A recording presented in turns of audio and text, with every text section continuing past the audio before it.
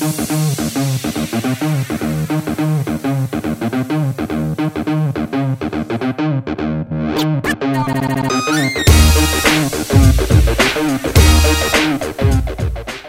is Evan Marquette, dating coach for smart, strong, successful women and your personal trainer for love. Welcome back to the Love You podcast, where you're going to learn everything you need to know about men dating, sex, and relationships from a man's point of view. Today, we have a very special guest. It's a very old friend of mine, and I've got her bio here, but I always start these things with the true story before we get to the bio. Her name is Andrea Syrtash. She is a dating and relationship expert. Author of multiple books. I'm going to guess like 4 or 5, but she's done a lot, and I'll let her correct me. I met Andrea when I was working at JDate in 2004 or 5, something like that. I was the creator and editor of JMag. It was their online magazine, and I went to JDate and I said, "Hey, we got to compete with Match.com. They have Happen magazine. We're going to do a JMag." And they gave me no budget whatsoever to work with. And so I had to beg smart professional writers to write stuff free under the idea that they were going to get exposure. JMag still exists. I still exist, and Andrea still exists. And we've all had a very interesting path in the 13 years hence. And I'm just delighted to have her on today's show. She is a relationship expert and trained coach. She's passionate about helping people live and live and love more authentically. She's a frequent on-air personality, regularly weighing in on TV shows like Good Morning America and the Today Show, and as an on-air host for networks including OWN, TLC, NBC, and also the New York Post. Her newest venture, Pregnantish, helps people navigate the personal and practical parts of fertility treatments and infertility. Her goal is to help the millions of singles, couples, and LGBT feel less isolated and more supported as they build their families. On a personal note, Andrea is a lovely person who is happily married, wrote a couple books that I recommend. The one that I recommended most recently, either in Love You or on my blog, was He's Just Not That Your Type. He's just not your type. And she said a whole bunch of things that I wish I thought of myself. So without further ado, here is my friend, Andrea Syrtash. Hello, Andrea. Hi. It's good to see you again. Well, again, last time I saw you, we were at dinner in like Beverly Hills, and you invited a few people out, and I was very flattered to be included in that group, and hopefully we'll have an opportunity to get together in New York in a month. For sure.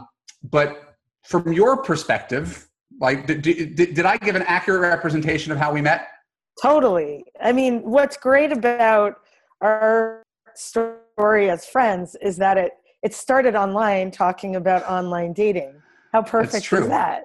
And your book had just come out around that time. I think it was around 2003 or 4, maybe probably 2004, because I was one of the journalists working at the time. I was kind of fresh out of school, and my first paid assignment was to work on a book called How to Survive Dating. And I was one of many journalists crisscrossing the country, interviewing singles. And I don't know if that's how we found each other, but then you were the editor at JMag magazine. And I did want the exposure at the time. Now, when someone's in those days, beginning my career, newly, out of school, that was a great opportunity. I get it, and I take no credit whatsoever for your success. I'm torn between doing a conventional interview, promoting the exciting new things you're involved in, and wanting to ask personal questions, because every time I interview an expert, they're an expert for many reasons. So how did you become you? How did you become interested in this subject? And the intertwining of how you met your husband and your philosophies, right? Because I think it's a lot of reverse engineering. Yeah. Oh, this worked for me. This might work for you. What's the 2-minute version of how you became you? Okay, good question. So basically, when I worked on How to Survive Dating, I think, again, around 2004, the publisher put me on the radio because I was one of the more extroverted writers working on this series. Writers, not always like us talking, and observing, but not always talking. And the radio announcer said, "We're so lucky to be joined today by a dating expert." And I sat there silently thinking, that's so cool that there's a dating expert here. I know that story. That's funny. Right. Yeah. And it's a true story. And then I'm like, well, who is this person? And then a moment later, I realized it's me, and I'm live on the radio, and I'm suddenly thrust into this world where I'm answering people's love, dating, sex, relationship questions in real time, live on air. So, that was my first media hit, kind of trial by fire. But it was very organic from the get-go, because I've always, and I'm sure you've been the same, I've always been a bit of a love advisor with friends and family. And actually working on the book, How to Survive Dating, was a great research piece, because interviewing hundreds of people about this, you start to hear the same 5 or 10 themes. So from there, I moved to New York soon after that. I got cast to host a show called On Dating for NBC Digital Studios. And then Yahoo asked me to write a column about dating. I got a book deal after that. Everything kind of snowballed, but very organically. And I've always been passionate about helping people live and love authentically. Now, in 2005, when I was doing all these media hits, I thought, I need a little more training, maybe. So I knew, I always say I'm credible, not clinical. I wasn't going back to school. It's a good line. I like that. Yeah. It's true for people like us who do our research, but I'm not pretending to be a psychologist, a psychiatrist. Sure. And I often in my work link to clinical voices, but I'm not that. So, but I went through a year of life coach training to work as a relationship coach with singles and couples. And that was through the Coaches Training Institute. And I used to think coaching was a bit of a flaky, and in many cases it can be a very flaky thing. But in this case, the program I did gave me incredible tools and structure, and I worked at it for a year, very hard. Like I didn't just wake up one day and say, I'm going to just tell people what to do. So but let's be clear, you can just create a blog, call yourself a dating expert, and voila. Well, we were kind of the weirdly enough veterans in this, because this is in the days before YouTube, in the days before you would think we're ancient, but in the early 2000s, this was kind of new, right? So that's where we also share a lot in common, seeing all the new voices coming up, which is really exciting. But also sometimes they're referencing our old articles and books, and not much you can do about that. I just had a recall. We wrote that It's Just Lunch column together. Yes. I forgot about that. Right. Yeah. So he said, she said, we did that. That was probably in 08 or 09. I don't know. I could picture where I was living, and I was with my wife, but we hadn't had kids and we hadn't moved up here. So that's a good way to do it. Yeah. So it's been fun to do stuff with you. And I just like this world, as you know, becomes very small, but all I've done in the years since 04, since we met, is I've interviewed at this point, as I'm sure you have, I've coached and interviewed so many hundreds and literally thousands of people, because I hosted a show called Life Story Project in Canada 3 years ago for the Oprah Network. And that summer I was tasked with interviewing hundreds of people about love and life. So at this point, there's really nothing I haven't heard before. When someone says, I have a question, you've never heard it. I'm like, no. And Evan, you're probably the same, like, I've heard a version of it. It would be hard to catch someone by surprise. I mean, it's like going to the doctor and the doctor says, I've never seen this before. You'd be really alarmed. Right. Most things that feel very unique and personal are somewhat universal. Yeah, exactly. Which is also comforting for people who are freaking out that they're going through something awful. It's a lot of people are going through crazy stuff in love, and you're not alone. So right now your focus is on the new website and the TV show. We'll circle back to it, but that's the main focus. Yes. Well, so, it's almost Valentine's Day. I'm continuing to do what I always do, which is weigh in on with relationship advice in various media. And that's fun. And I won't stop doing that. So Pregnantish, and I actually have the card with the logo, so I can maybe hold that up so you can see it. Can you see that? Perfect. Okay. So Pregnantish, I created this. I only launched us 8 days ago, soft launch, and our real launch is during National Infertility Week in April. Why I created this, to me, it's an extension of my relationship advice. When I've told people, and I'll tell you more about Pregnantish in a moment, but when I've told people about Pregnantish, they've said, oh, you've left the love thing, you've left the relationship thing. And what I'm trying to tell people is, no, I'm reframing the story of fertility so we realize it is a relationship thing. Yeah. It's a relationship trend, and we have to stop talking about it just as a medical clinical issue. I like that. I like that. I didn't even tell you in advance, but this is a 4-segment show. We're going to take a break right now. We'll be back right after this. This is Evan Mark Katz. This is Andrea Syrtash, and you're watching the Love U podcast. And this is Evan Mark Katz, welcoming you back to the Love U podcast with my very special guest, Andrea Syrtash. And we're talking about her new project, website, program, everything. It's called Pregnantish. And I know this stems from a very, very personal place to help women who are having fertility issues. Andrea, how did you, oh God, I almost fell into saying conceive of this. How did you come up with this idea and, to tell everybody here what it's all about?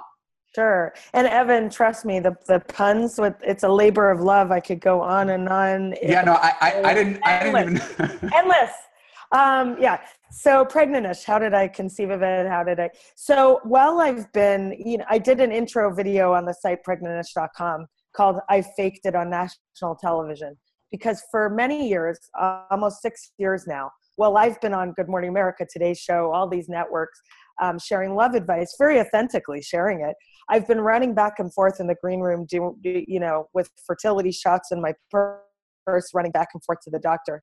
I've shown up on set after I miscarried, which was really hard to keep the makeup on, I will tell you.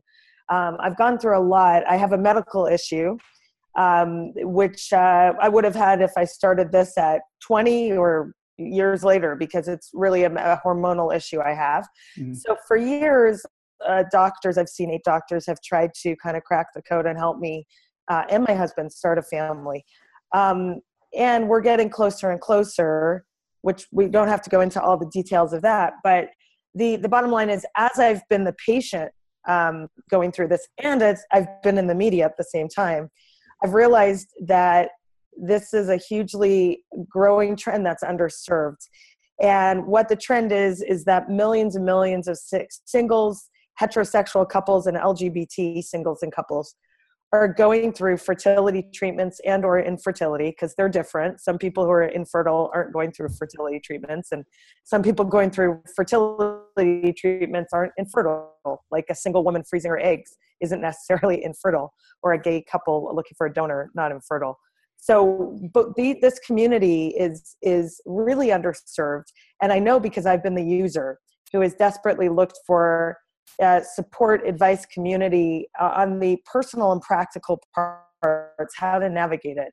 Right now, Mayo Clinic, a lot of Resolve is a great fertility site, a lot of great sites, but they're more advocacy oriented and they're more clinical.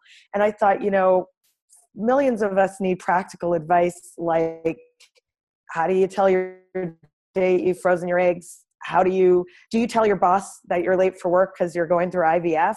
How the heck do you pick a sperm or an egg donor if you're a gay couple and you need that? Kind of important, arguably one of the most important decisions of your life, because you're trying and you're going to leave it to Google. You're going to leave it to, you're going to leave it to a message board in the middle of the country where people are weighing in who may not have a expert voice that you crave. Sure. Or you're leaving it to doctors who have an important voice, but not helping you with the lifestyle piece of it. They're helping you with the medical side. So we're filling a gap here in the marketplace with Pregnantish. We're the first online magazine /site to address the non-medical side, the lifestyle side. Nobody really wants this lifestyle, but at the end of the day, it's a lifestyle. You're at the doctor when you're going through fertility treatments a lot. And you're doing shots. I mean, I've probably done 600 shots over 5 years. No one would know. I said in my post, Evan, that you probably saw, don't judge a Facebook by its cover, because, I've been camera ready and I've been poised on television and I've been bruised all over my body. So I want to kind of break down the shame, the taboo. My goal with Pregnantish is to tell people they're not alone, and that there's a home for us. We don't need to feel like we're outcasts because we have a medical thing we're navigating. I I'm so glad you shared all that with me and for everybody else who's listening. And I vaguely knew, right? Like and actually there's, to me, it's an interesting idea from someone who's on the other side of it. How do you talk to someone who's going through, like, how much do you press? Because I'll write to you on Facebook and be like, how's the family stuff coming? Yeah. I know it's a sensitive issue. I want to know how you're doing, but is there an appropriate way to do that? So that's how I'm looking at it. Is that's what I need to learn. Is I've got a bunch of friends who've gone through IVF, and it is their own private uphill journey, that they have miscarriages that we never hear about, and egg implants that don't take, and you don't hear about it until way after the fact. And as a friend, you want to support, but we don't know what to do either. Yeah, well, to your point, so the newest article right now on Pregnantish.com is how friends and family can best support people going through fertility issues. Asking you shall receive. Yes. So we have that live on the site. And also we did a segment. We filmed a video series, a great one at NBC Studios. And I had Thomas Farley, who's the Today Show etiquette expert, answer the question of TMI.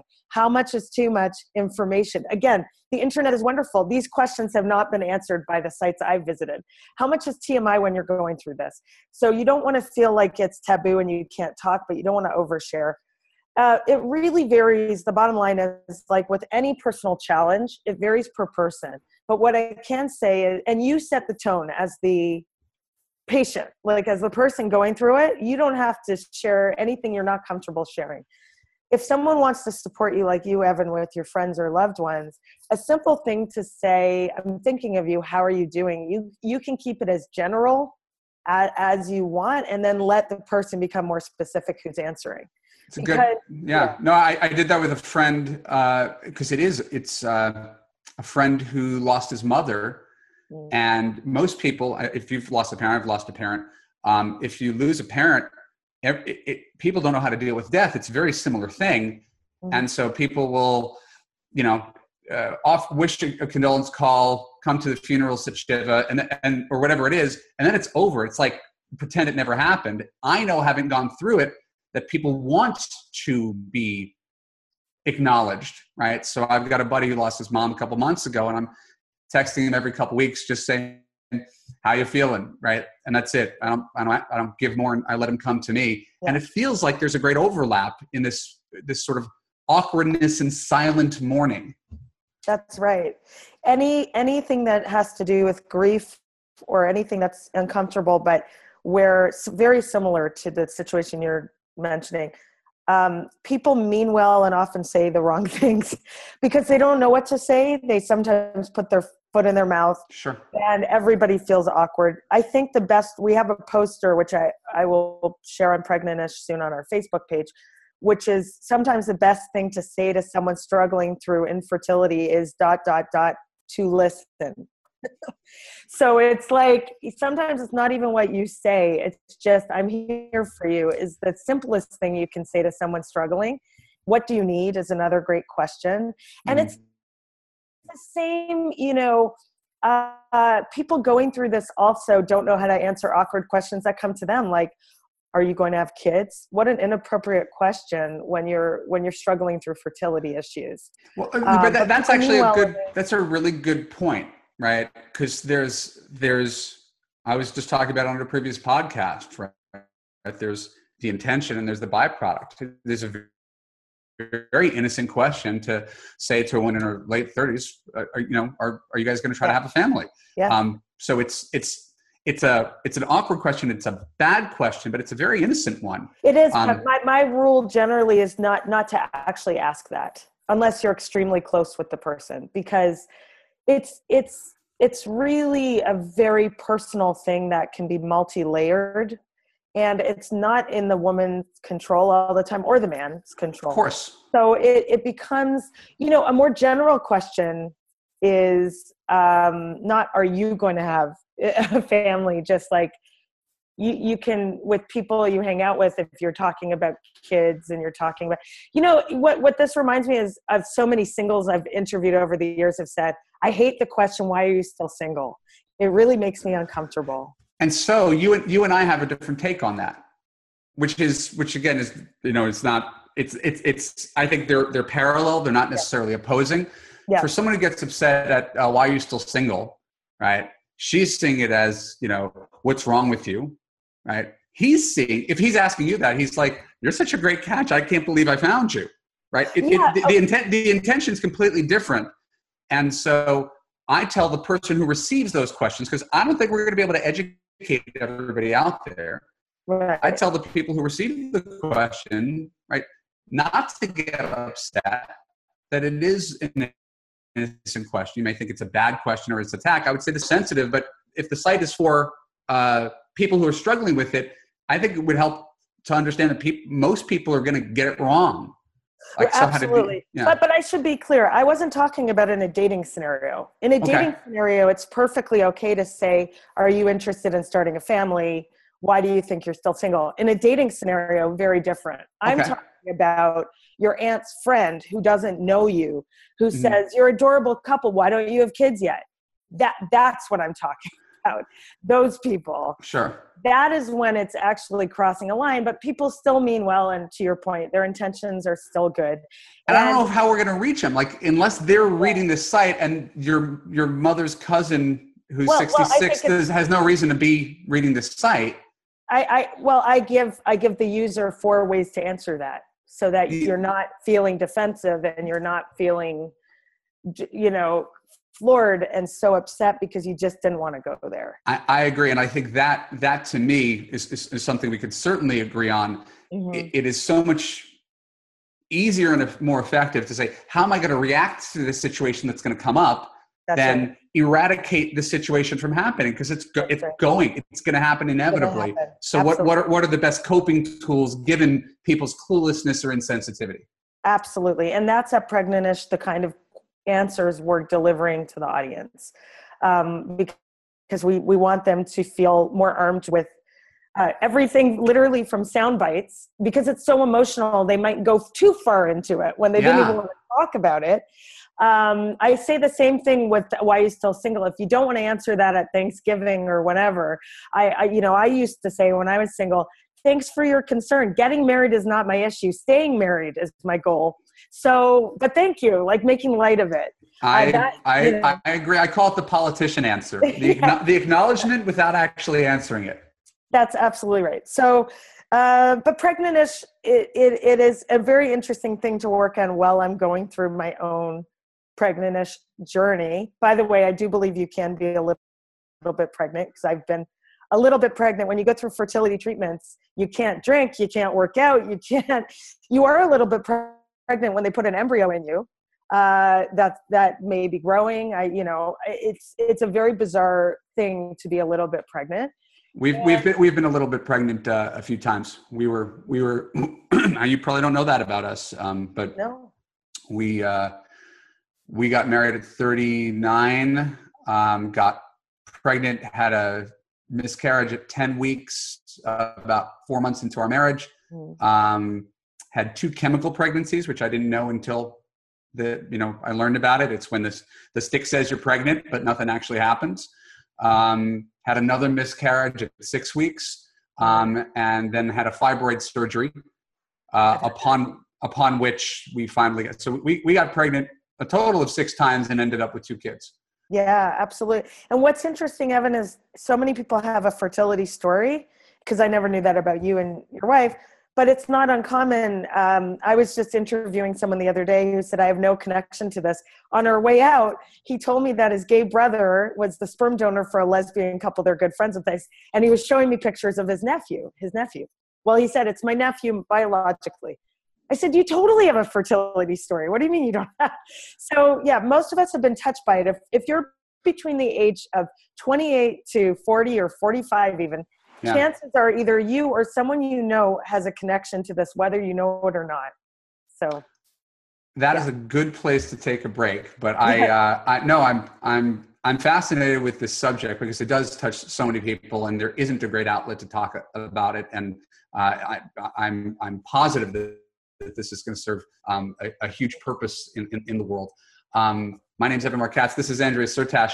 We're going to be right back on the Love You podcast to continue this conversation and see what wisdom you could drop upon us, my dear Andrea.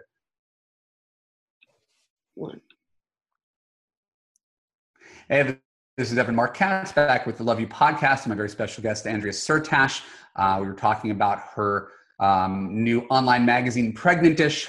We're going to put a pin in that for a second, and we're going to circle back to it at the end because she has so much wisdom about relationships and what makes relationships work. She, like me, married someone who wasn't her type the way she always looked for it, and they too are in an unusually happy marriage. You could tell when someone's in a happy marriage. You could tell when they're walking the walk, and Andrea is one of the people who does walk the walk. So how did you develop your philosophy about what works in dating and relationships? How much was it your personal story versus the research you did? Did the research validate what you were seeing in your real life?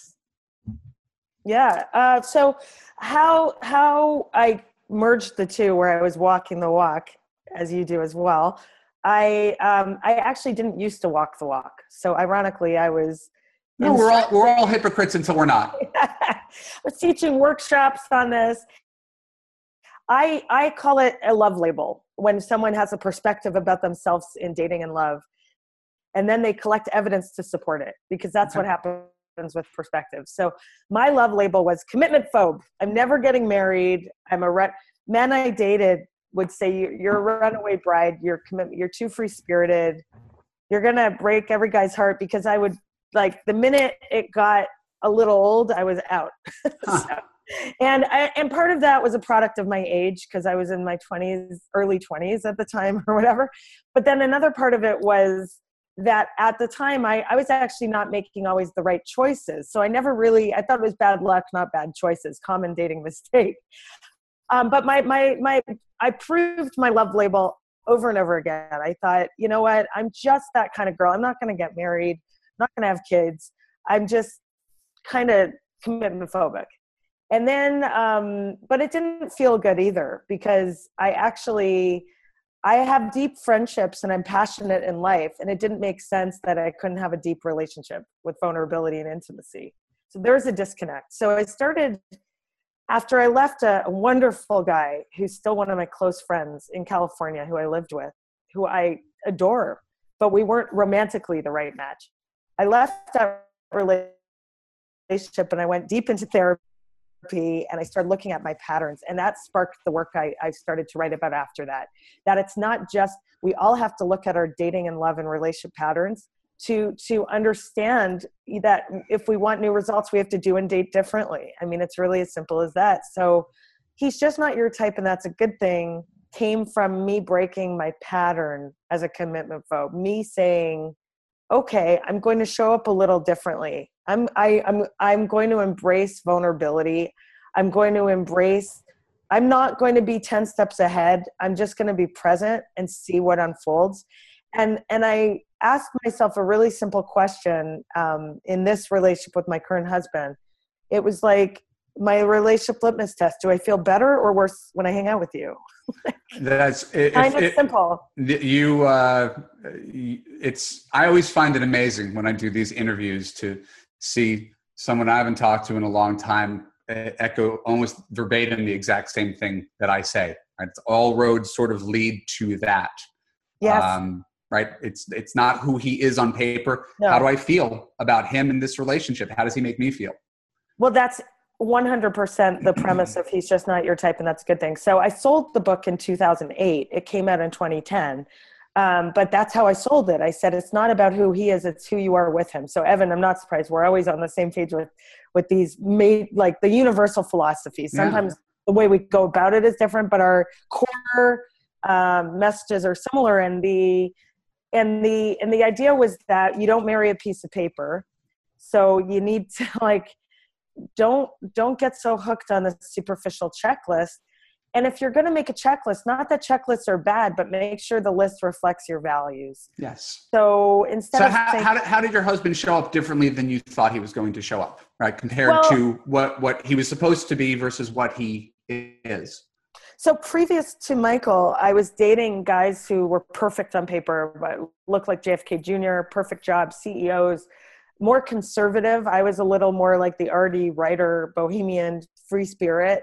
And they were just a little, they were all great guys. So I can't say they mistreated me, but they were a little more conservative maybe than I am.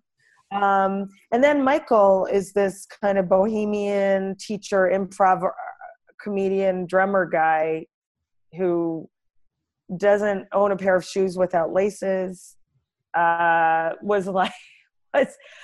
wasn't marriage material in my head because I thought he was the fun guy in the neighborhood. I thought he was the funniest person I had ever met. He always made me laugh, but he wasn't like husband material. And then one day, and I was dating the perfect guy when I realized, that, this might be the one I want to be with.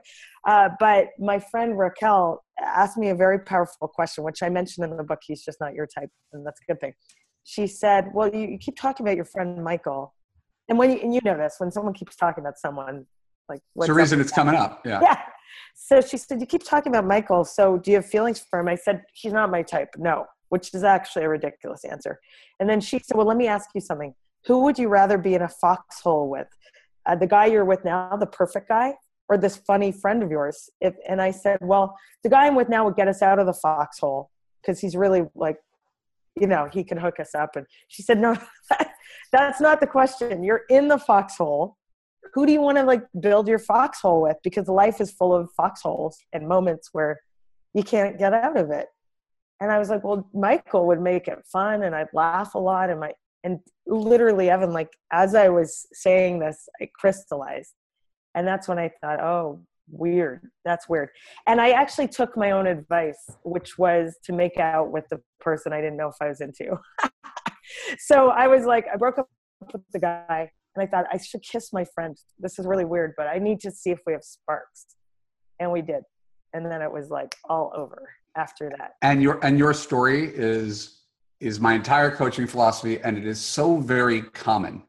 It's I can't tell you how many people arrive at the same conclusion, usually by accident.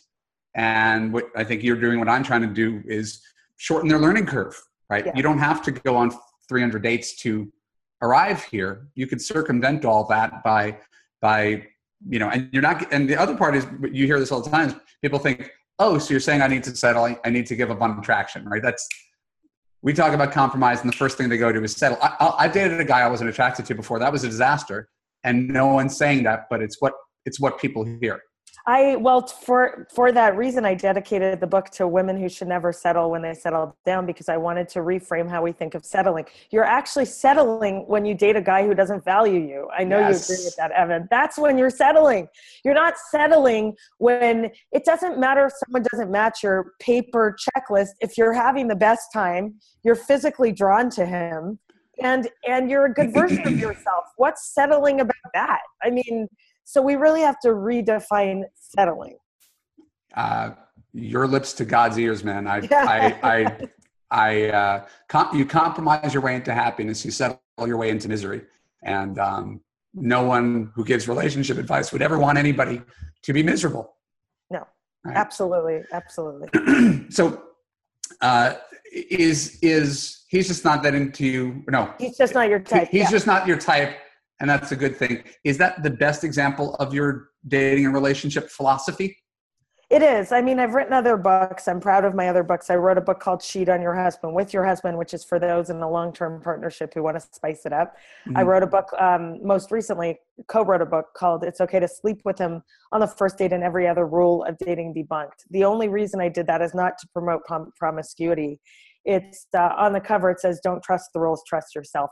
We were making a point in a very provocative way that a lot of rules are keeping you in here and not in here, and the only rules should be that you're respected and that you're expressed. But rules like Patty Stanger's rules about men don't like red hair and blah, blah, blah. I was so sick of the noise Sure. of the dating advice industry. Not you, but That's all many right. others. I can take it if you're sick of me. No, I'm not. But there's a lot of poor advice that's being preached. Sure.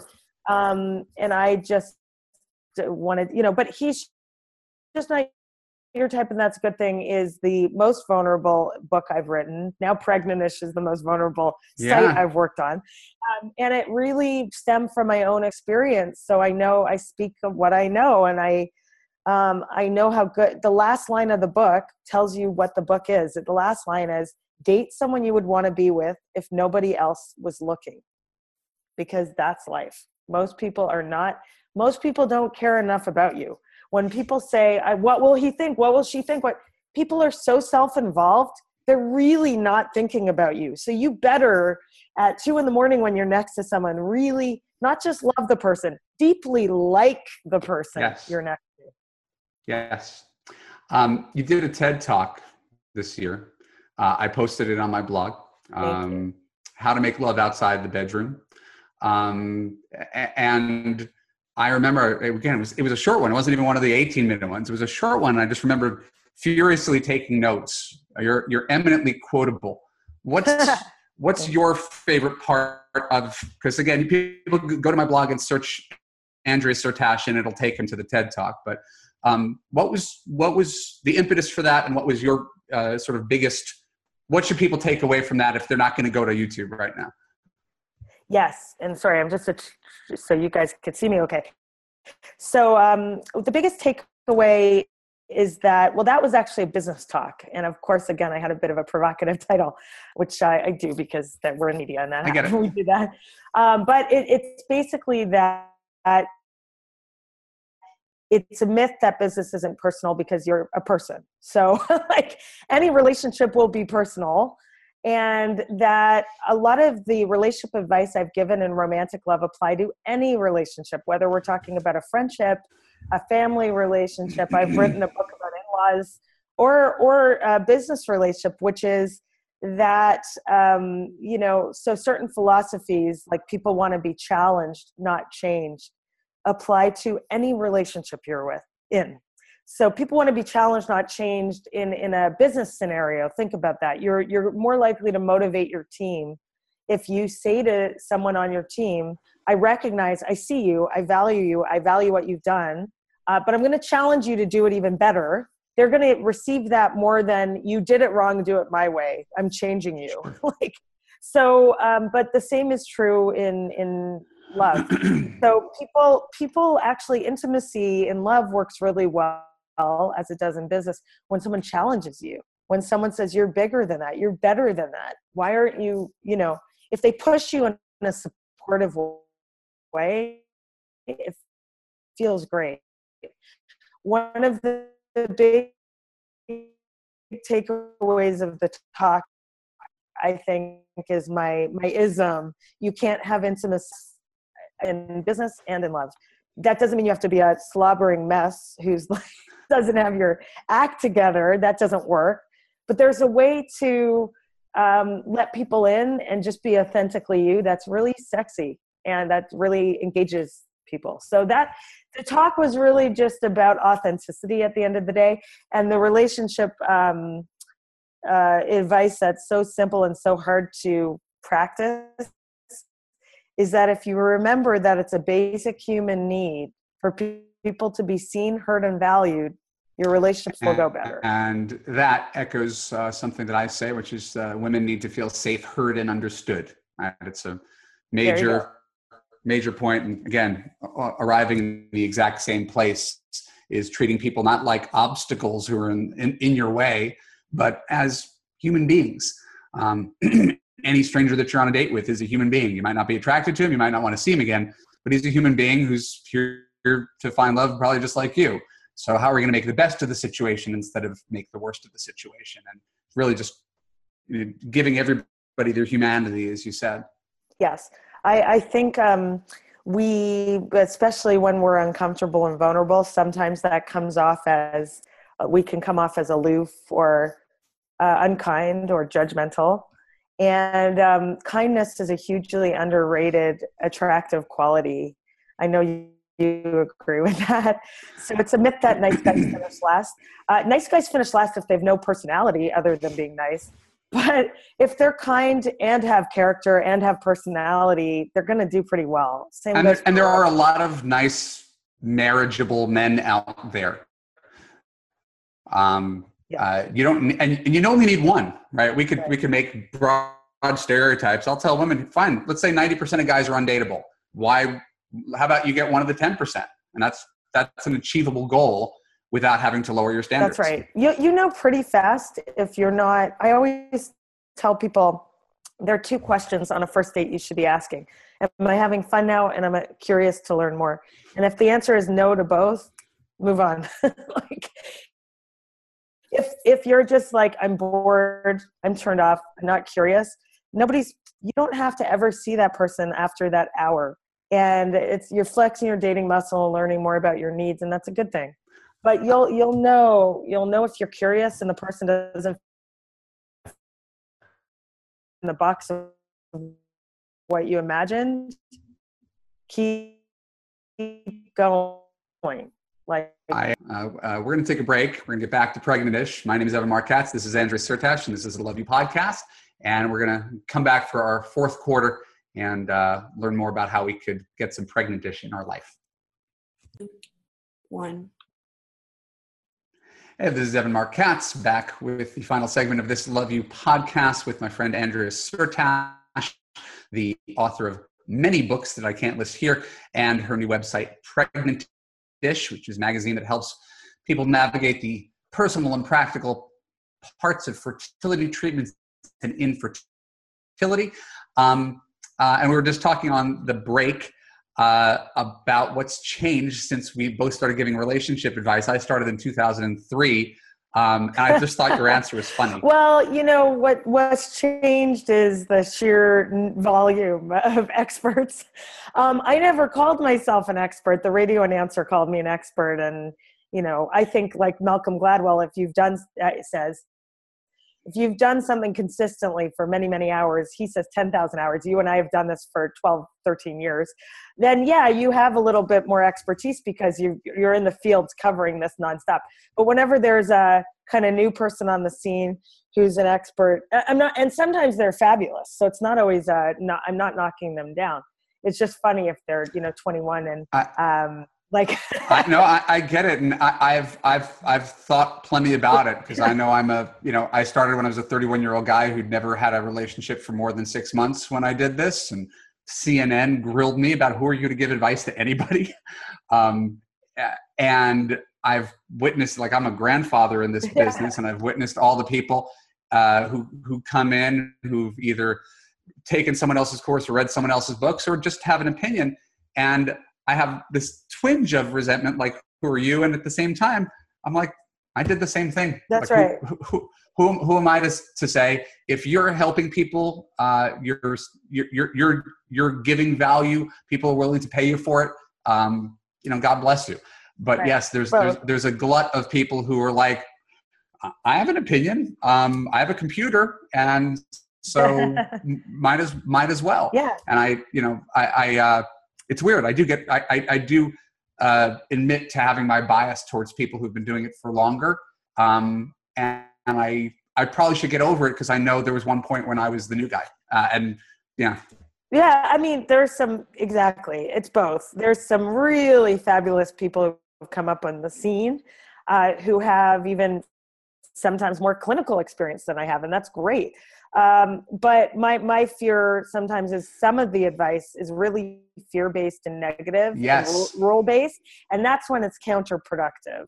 So what's a good example? Because you're going to pull from your other book now, but what's a good example of fear-based advice? Because I completely agree about being present, being authentic, not trying to figure out your future, not trying to grill him with questions about whether he's worthy of being your husband right there on the first date. So what's a good example of something that is commonplace wisdom that is not really that wise? Well, okay, so I'm not trying to knock the Millionaire Matchmaker because trust me, her show is really entertaining, but a lot of the advice is not actually empowering for the woman. So what's happened is she's had a lot of posers. Like a lot of people have emulated Patty Stanger because her show did well and they watched it and they regurgitate what she says. And what she says is actually not, what makes good TV does not always make a good relationship. What's a good example of that? Because I've never watched the show, so I really can't. Okay, I'll quote, men don't like curly hair. Men don't like red hair. You should always have a dinner date. Ridiculous rules. Yeah. Actually, a dinner date's a very bad idea for a blind date, I think, because why first of all make the guy pay so much and be locked in yourself for hours if you don't feel chemistry within a few minutes? I'd much rather a happy hour drink where the prices are reasonable, the lighting is good, the vibe is fun, you're in and out. Makes more sense. So why does she tell you it has to be an expensive date? Why does she tell women to straighten their hair? Curls are super sexy and like a lot of redheads, super sexy. So I don't like this kind of, some of her advice is really good. It's not all bad. I don't want to totally knock her advice, but a lot of it is it's fear and negativity. That is not helpful. So people who are regurgitating that are the people I was trying to fight against in my last book. I like that. And I like the fire you just exhibited. That was good. Yeah, I'm from Canada originally, as you know, but I've lived in New York for 10 years. So maybe it's wearing well on you. I like it. So I know you've got 2 big projects that are going on right now that people could access. People have choices, right? Yeah. We're gonna have some links, but where should people check for what you're doing next? Because they're all interesting and exciting in their own right. Cool. Well, AndreaSyrtash.com is where I store everything. And my name, go to Evan's, your site to find the spelling. But through that, I'm posting the most recent. So 2 things that are coming up for me. One, I'm hosting a TV pilot for Fox, which is not airing nationally. It's going to particular markets. But if you have any listeners or viewers in Phoenix or Minneapolis, sure, I will be on Fox on your TVs on March 24th live, answering love and dating and relationship questions in a new show called Love 911. It's run by the guy who started the Ricky Lake Show, the showrunners from Dr. Drew. It's a great production. Wow. And I'm hosting it live. So I want people to call in that are listening to and watching your good podcast. And so that's coming up. And then the other thing is, of course, Pregnantish, which truly is a labor of love. Where in April we're doing our hard launch, and I just want all the millions of people who feel that they need support and good resources and great advice and actually some fun. Believe it or not, we have a lot of comedy on the site as well. The people who are egg freezing is on the rise amongst singles, so it's not just for couples. I want to stress that, and it's not just for heterosexuals. It's for all people affected by trying to create their families in very modern ways. Come to pregnantish.com. We're all over social media as well. Awesome. I'm really, again, having been your first long as I have, I'm super, it's not to be patronizing. I'm really proud of you. I'm really proud of what you've created and your ability to and reinvent. It's not something everybody's capable of. Sometimes people find there's the one thing that they do and they just beat it to death. And every time I talk to you, you got something new going on. Well, you as well. Thank you. And my former editor, so funny. It's a joy to be on your show because I'll always associate you with that first year of relationship. Well, I'm happy for you at these acts of creation. I'm pulling for you with your own ability to create a family. I think that's an appropriate thing to say. Yeah. I'm pulling for you. Thank you. And I'm really glad to have shared you with the world today. For people who didn't already know who you were, I think you're doing some meaningful work. All your books, this Pregnantish site, and your new TV show. I don't know. Could I call in? I'd love you to, but I don't know if you're going to be in Phoenix. I can't call from outside Phoenix, or I can't see what's on TV. I don't know. I have to find out. One of the control centers is in Vegas, so I don't know how this works. I'm just saying, if you need like a ringer who's just, we don't have enough callers, I'll be that guy. Thank you. Yeah, they're sending us. I don't know how Fox is casting casting people, but that's awesome. Thank you. I'm kind of kidding, but not. I mean, I want to support you however I can. I just without flying to Phoenix. Right. So anyway, my friend, thank you for being here. I love you. I appreciate you. I will see you. I will see you around the time that this airs. That would be awesome. Right? So, thank you. So that's kind of cool. And I want to thank everybody here for listening to today's Love You podcast. My name is Evan Mark Katz. Next week, I am posing and answering the question, are you a great girlfriend? Are you sure? The answer may surprise you. If you enjoyed the Love You podcast, you want to be a future guest here, go to www.evanmarkkatz.com to see the upcoming topics that we're doing and ask questions in advance. Don't forget to subscribe on iTunes and YouTube. Follow me on Facebook and Twitter. And best of all, come to evanmarkkatz.com. Give me your name and email address, and I will give you more free dating and relationship advice than anybody on the whole internet to help you understand men and find the love that you deserve. Thank you so much for being here. I will see you next week on Love You Podcast.